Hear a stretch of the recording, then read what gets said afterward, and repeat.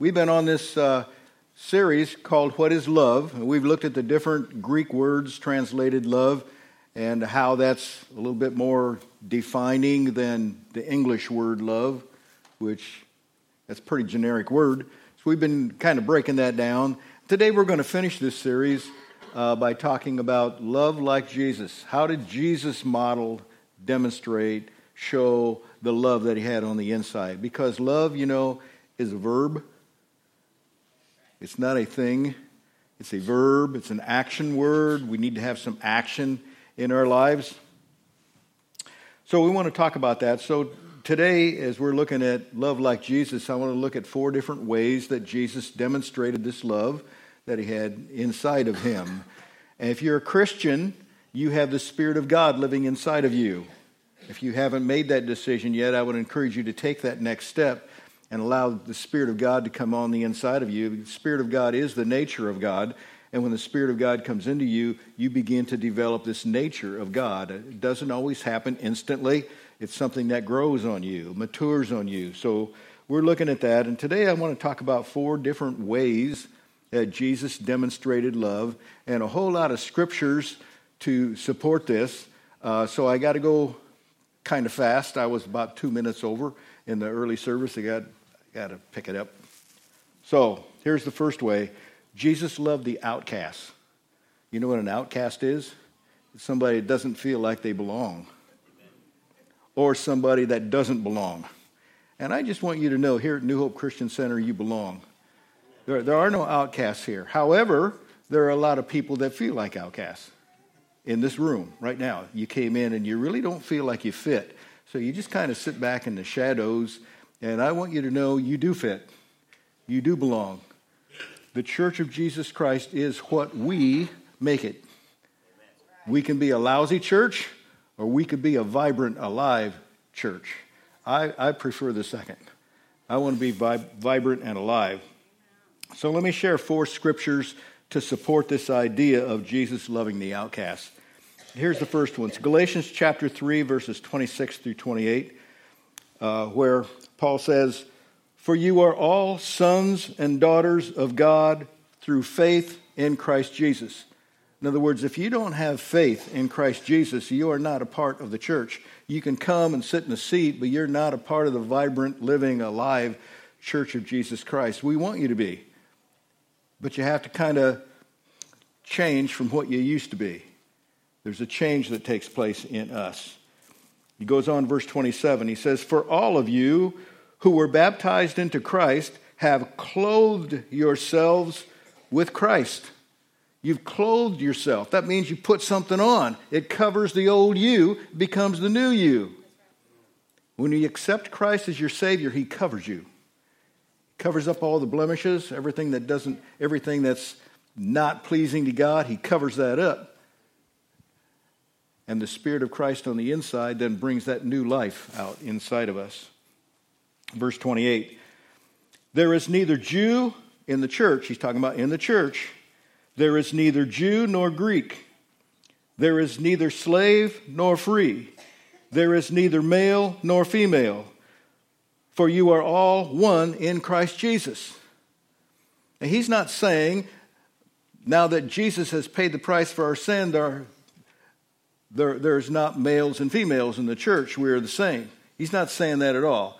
We'd be pretty stupid if we didn't know there was a difference between a male and a female. Of course there is. But what he's saying is, in the function of the body of Christ, of the Church of Jesus Christ, in that function, there's no difference. It doesn't make any difference if your skin is white or if it's black or any color in between. It doesn't make any difference how much money you make or don't make. It doesn't make any difference how much education you have or don't have. It doesn't matter. We're all equal at the cross. So we need to think that way, because there are still some churches that think there is a favored class in the church. The men kind of make the decisions, but the women kind of follow along. That's not the church that the Bible's talking about. It says there's no difference. The same Holy Spirit that resides inside of men also resides inside of women. It's the same Holy Spirit. So the point is, if you want to write this down, there is no favored class in the Church of Jesus Christ. We're all equal, and we all must treat one another the same. Somebody say amen if you believe that. Here's the second scripture that talks about Jesus loving the outcast. It's Galatians 5:14. He says, "For the entire law is fulfilled in keeping this one command, love your neighbor as yourself." Every one of us in this room, we love ourselves. We say we don't. We try to be humble. But next Sunday morning, measure the amount of time you spent in front of the mirror, trying to make sure you look really good, or I guess I should say as good as you can. Don't we? Of course we do. We like ourselves. We don't want other people to look down on us. So the second point is we need to give our life away. I'm supposed to treat everybody else just like I want them to treat me. That's the golden rule. I want everybody to treat me with respect, so I need to treat everybody else with respect. I need to be careful in the Church of Jesus Christ I don't ignore certain people. There's no favored class, and we need to give our lives away for investing in other people. If you want our church to be better, starts with us, starts with you individually. We all need to do better job of what we're doing. Here's a third scripture that talks about loving the outcast. Psalm 147, verses 2 and 3. "The Lord rebuilds Jerusalem, gathering up Israel's exiles. God heals the brokenhearted and bandages their wounds." That's the book of Psalms talking about Old Testament. But the principle works here. God gathers together. I mean, look around in this room how many people are here. Why did this many people come here at this place at the same time to meet together? Why did we do that? Because God's gathering us together. We're gathered. This is the church. The word church comes from the Greek word ekklesia. Ek means out of. See is an assembly. We are an assembly of people called out of the world. That's what the church is. He gathers together to heal. Heal us. So if the Spirit of Christ is inside of me, I should be thinking and feeling and acting like Jesus Christ. I'm his hands, I'm his feet, so are you. We're all here together. This is the body of Christ coming together. We function like Jesus functioned. And the purpose is to gather us together so that we could be healed and set free. So the Spirit of God that lives inside of each of us has a job to do this morning. There are people around you that are broken, they're hurting, they're wounded, they're damaged. And it's my job to help bring healing. It's your job to help bring healing to the people around you, because we are the body of Christ. Here's the fourth scripture that talks about loving the outcast. This is Jesus' mission. That's the point. It's Jesus' mission. Luke 19:10 says, "For the Son of Man," that's Jesus, "came to seek and to save the lost." It's not my job to come in and fuss over the woolly sheep, make everybody feel good about themselves. That's not my job. My job as a messenger of Jesus Christ is to seek and to save the lost. So I can't just focus on the Christians here. I've got to focus on the lost, the people that haven't, the pre-Christians, the people that have potential to become Christians. We got to focus on them. And I can't do this alone. I need your help.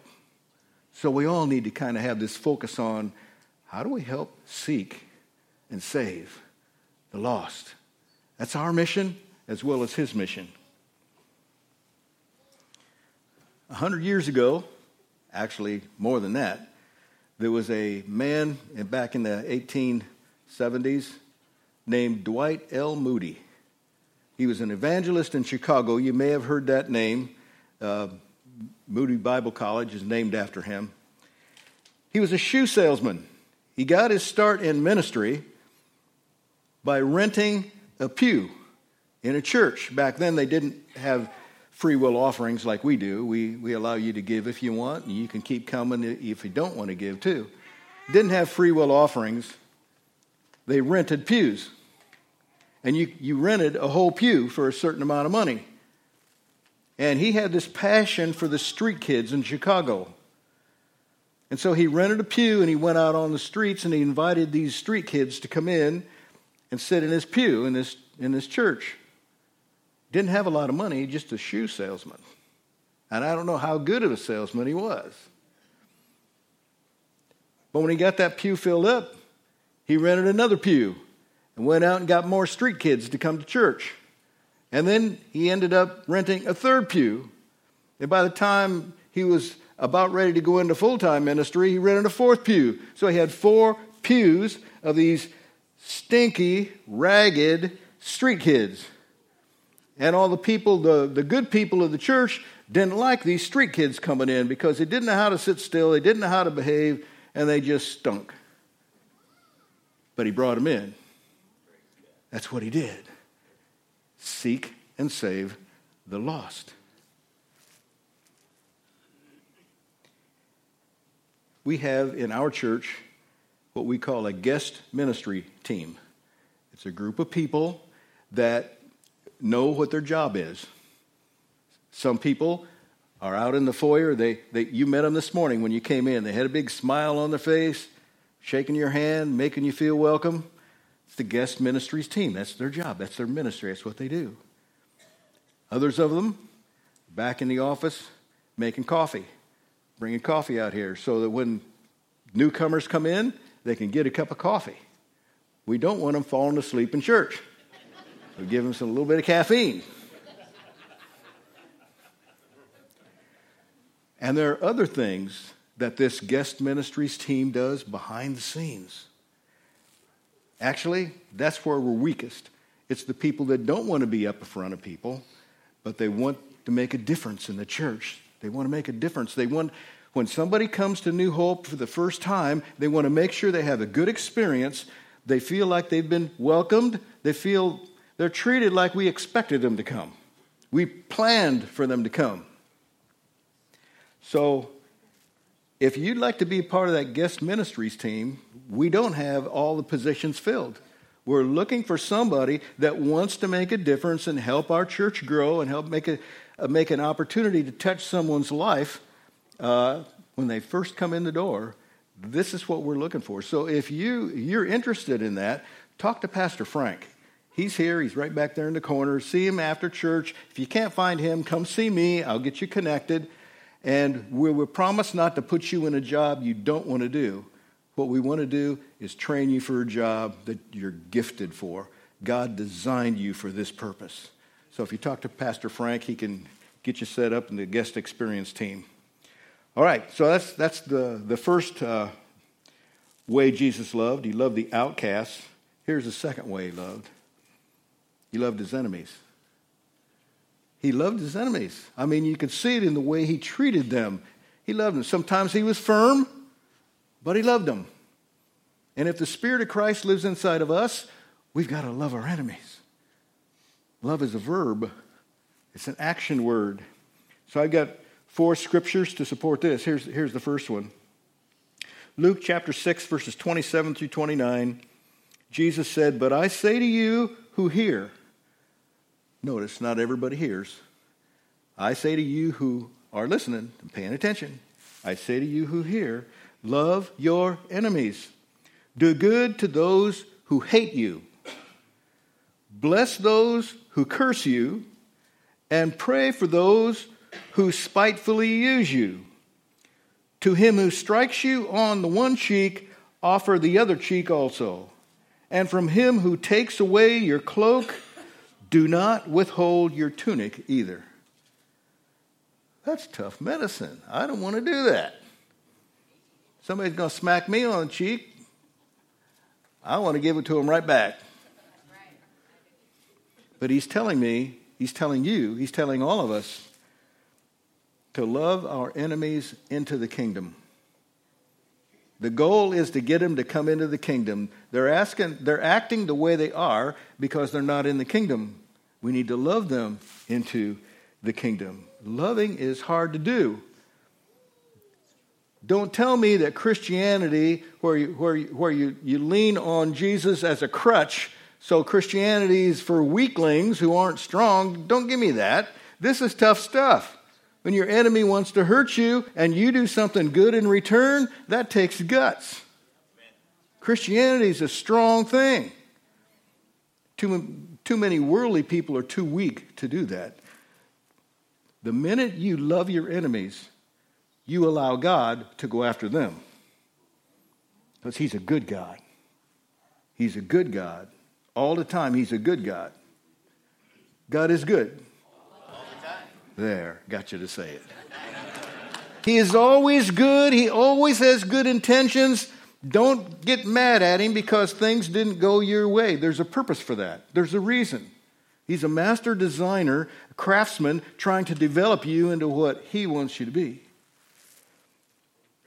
It's hard to do. Jesus modeled this at the end of His life when they nailed Him to a cross. And He was hanging there in misery and agony. And they looked up and mocked Him. And Jesus said, remember what He said? Father, forgive them, for they don't know what they're doing. Maybe we should respond like that. Father, forgive them, they don't know what they're doing. They don't understand I'm a child of God. And when they attack me, they don't know what they're really doing. They don't know they're getting God upset, getting God angry. They don't realize that. So, Father, forgive them. If I fight to defend myself, God just sits back and watches me. He watches it happen. But if I forgive them, do some good turn in return, God goes after them. He'll clean their clock. He'll change their life. But I have to get out of the way. The only place in the Bible where it talks about my rights, there's only one place for a Christian.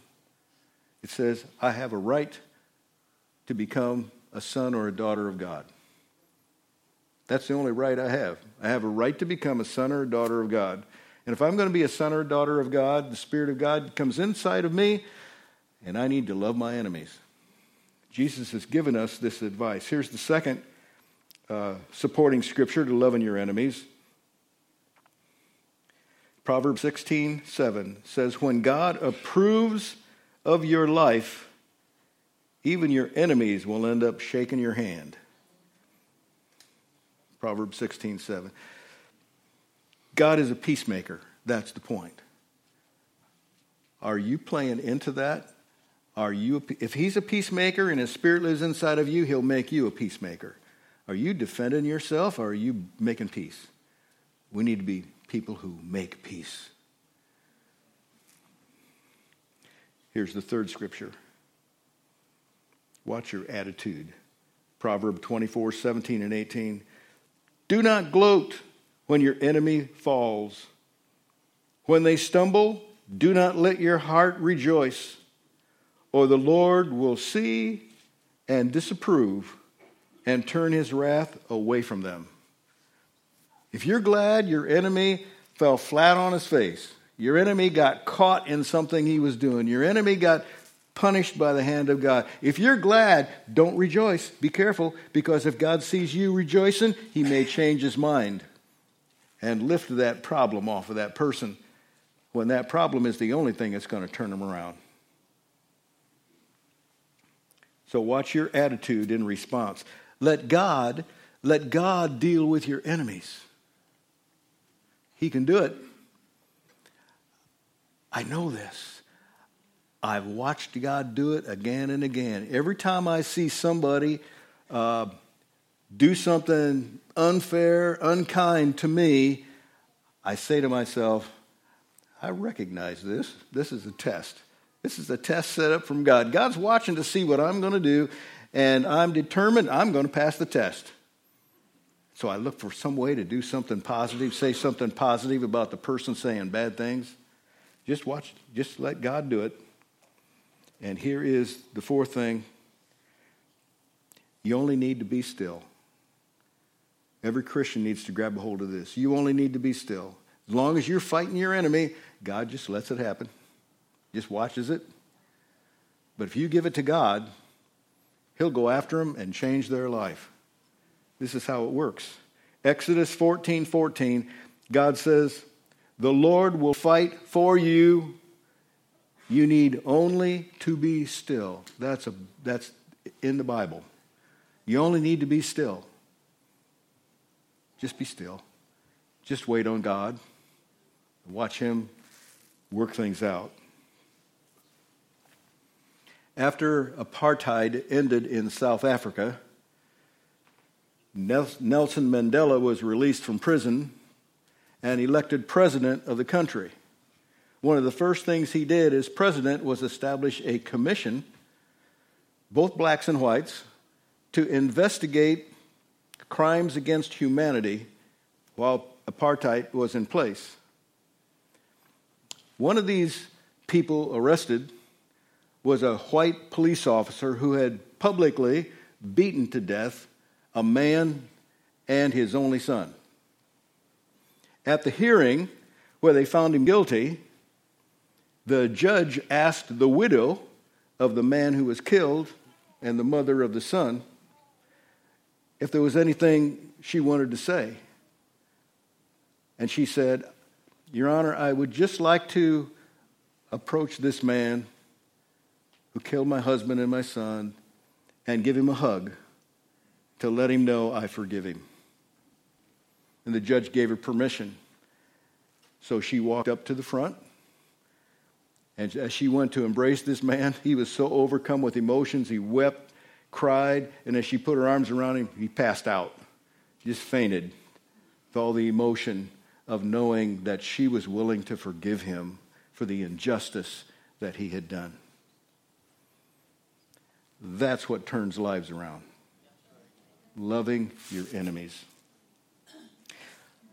My clock's going faster than my mouth can. Here's the third thing about loving like Jesus. Jesus loved through boundaries. You and I need to learn how to establish Christian boundaries in our life. The problems we face are because we haven't set boundaries or we haven't followed the boundaries we have set. So I want to talk about setting boundaries. What's a boundary? It's a rule. You know, every game has rules.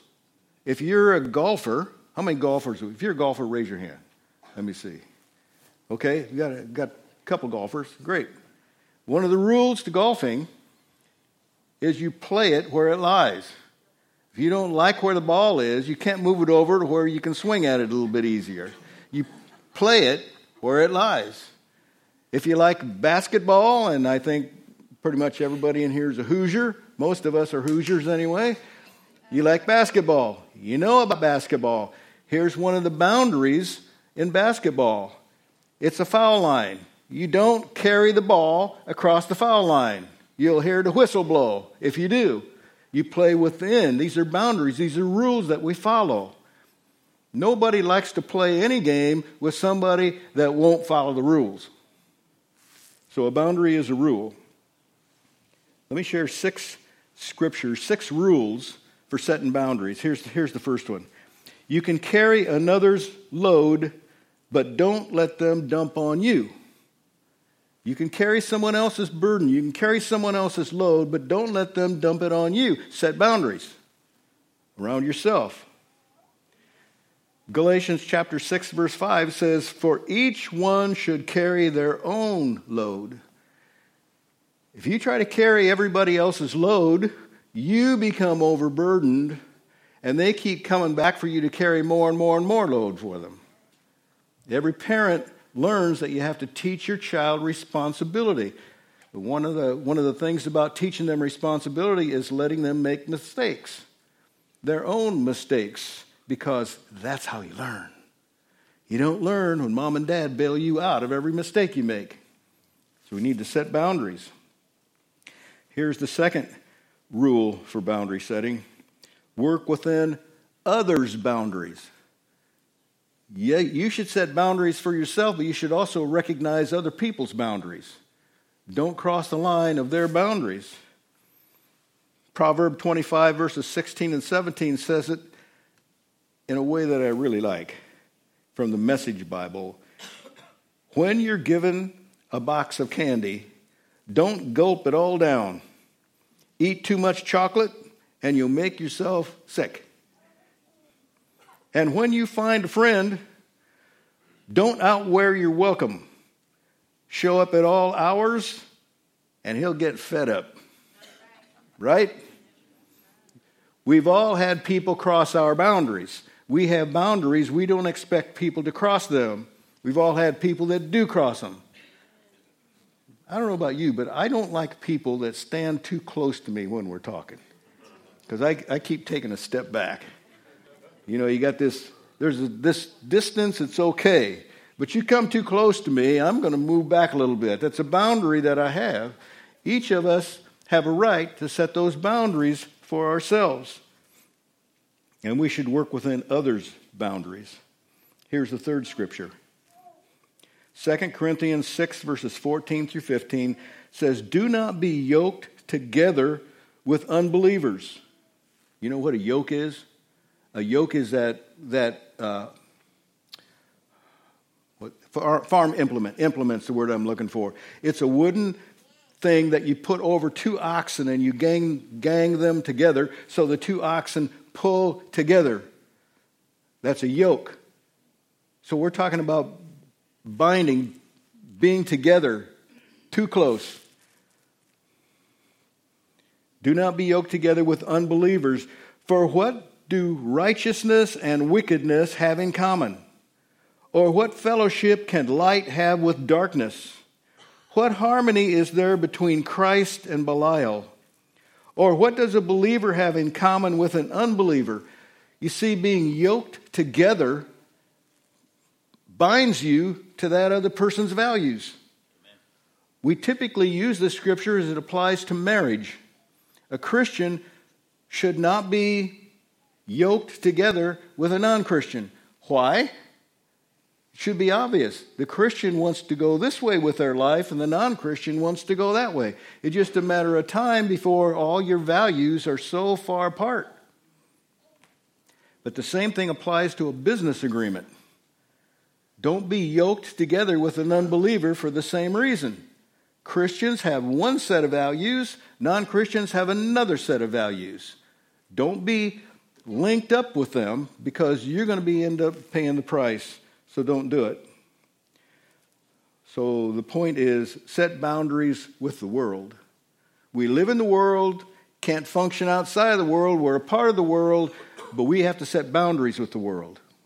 We can't let the world step over our boundaries. And we can't step over the boundaries out there into the world because it's a dangerous place. Here's the fourth point. Rescuers should set boundaries. Some of you in this room are rescuers. You want to rescue somebody. You want to help somebody. You're quick to see the needs out there in people's lives and you want to rescue them. But you need to set boundaries with that.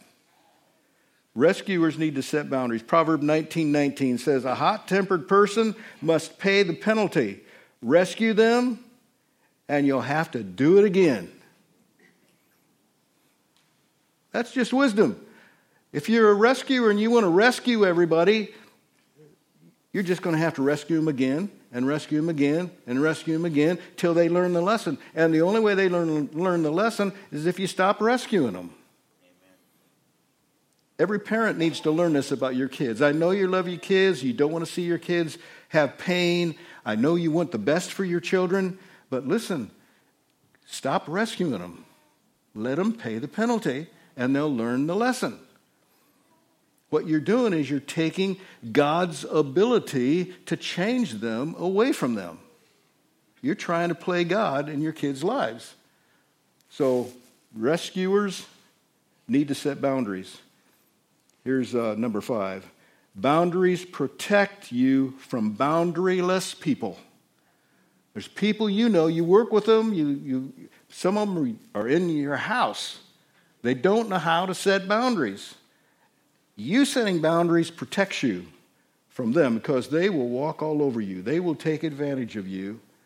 They'll keep coming back for more and more and more. And we need to set boundaries. Here's the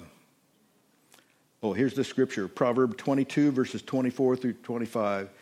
Don't hang out with angry people. Don't keep company with hotheads. Bad temper is contagious. Don't get infected. When you're relating to other people, you need to influence them. Don't let them influence you. That's the point. And here's number 6.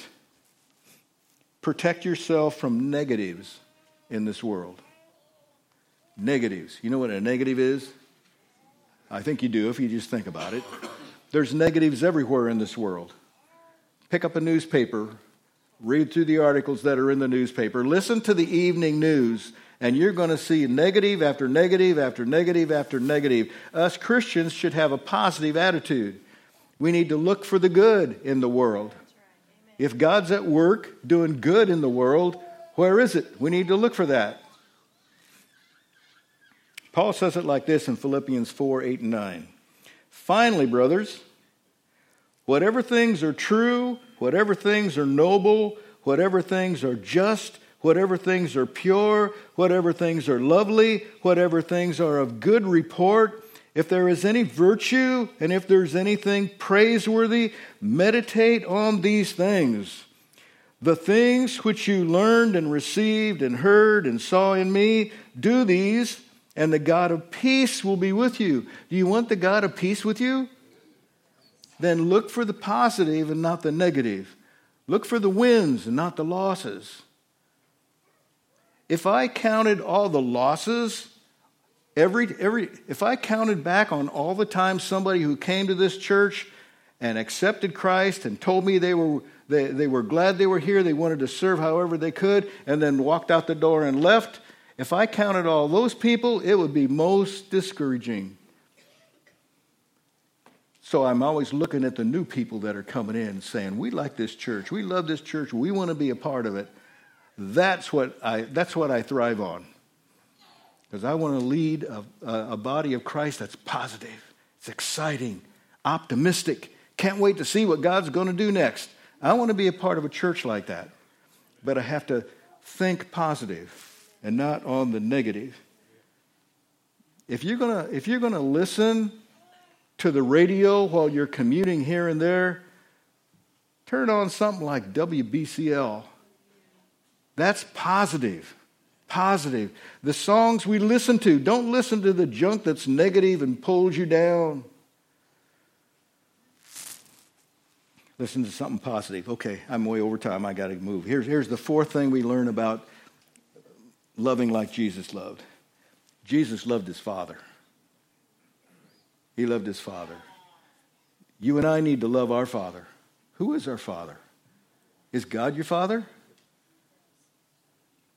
Satan is the god of this world. If you love this world, you're not loving the Father. You need to love the Father, and then you won't love this world. John says it in 1 John chapter 2, verses 15 through 17. Do not love the world or anything in it. If anyone loves the world, love for the Father is not in them.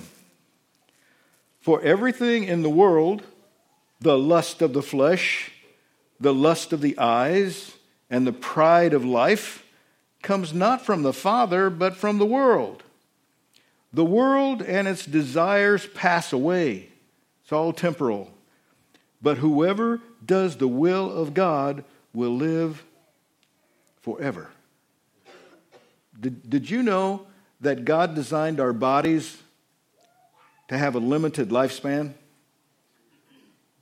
If you've been around a while, you've seen it in me. I keep getting older and older and older. And I'm wise enough to know I'm not going to be around on planet Earth forever. I need to plan for when I'm not going to be around here. My body has a limited lifespan. But did you know God created your soul to be eternal? That soul, that part of you that lives inside this body and looks out of these windows, that soul is designed by God to live eternally. Now, after my body dies, then where does my soul go? That's the question. Do I want to go to heaven, spend it with God, or do I want to go to the other place, which wasn't created for me at all? It was created for the devil, created for Satan. It wasn't created for humans. But since our ancestors, Adam and Eve, accepted Christ, Adam and Eve rejected God and his goodness in the Garden of Eden and accepted Satan and what he tempted them to do, we've all become descendants of Adam and Eve. I need a deliverer. I need a Savior. So I can't love this world. This world is temporal. It only lasts a short while. But with God, it's eternal life. I want my soul to spend eternity in heaven, not in hell. So I'm thankful for Jesus dying on the cross for me, making a way for me to get to heaven so I can be with him eternally. I'm going to ask the worship team to come on up. They're going to lead us in one last song. But I want you to think about, where's your soul going to be? Where's your soul going after your body dies?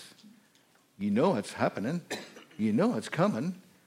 I suggest you make your plan where you want your soul to be. And if you want to be in heaven with him, if that's where your soul is going to go, you need to make peace with God now. It's through Jesus Christ. I would encourage you to think about that, because it's your soul. It's your future. It's where you're going. That's important. Let's all stand together.